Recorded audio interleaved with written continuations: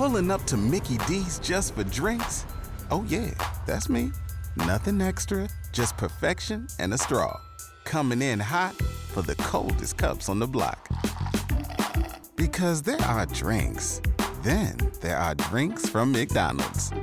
Mix things up with any size lemonade or sweet tea for $1.49. Perfect with our classic fries. Price and participation may vary. Cannot be combined with any other offer. Ba-da-ba-ba-ba.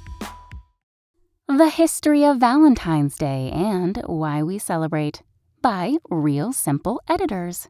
Whether you love Valentine's Day or hate it, one thing's clear. Valentine's Day history goes way back, and the origins of the holiday are not so romantic. At the end of the 5th century, Pope Gelasius declared February 14th St. Valentine's Day, and since then, February 14th has been a day of celebration, though it was generally more religious than romantic.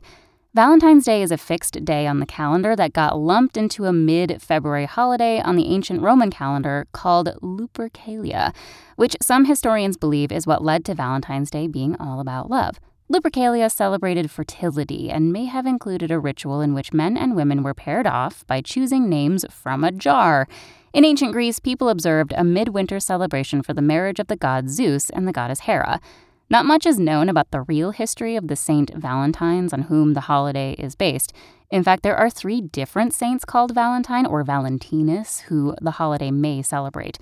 But the legend of Saint Valentine has several tellings. One legend says that Saint Valentine refused to convert to paganism and was executed by Roman Emperor Claudius II. Prior to his execution, he was able to miraculously heal the daughter of his jailer, who then converted to Christianity along with his family. Another legend says a bishop called Saint Valentine of Terni is the true namesake of the holiday. This Saint Valentine was also executed. But according to others, and this is how Saint Valentine became affiliated with a love-focused holiday, Saint Valentine was a Roman priest who performed weddings for soldiers forbidden to marry because of a Roman emperor's edict decreeing married soldiers did not make good warriors and thus young men could not marry. This St. Valentine wore a ring with a cupid on it, a symbol of love that helped soldiers recognize him. And in a precursor to greeting cards, he handed out paper hearts to remind Christians of their love for God. Because of this legend, St. Valentine became known as the patron saint of love. The St. Valentine prayer asks St. Valentine to connect lovers together so that 2 become one. Thanks for listening. Check back tomorrow or go to realsimple.com for the latest. Every day, we rise, challenging ourselves to work for what we believe in. At U.S. Border Patrol, protecting our borders is more than a job. It's a calling. Agents answer the call, working together to keep our country and communities safe.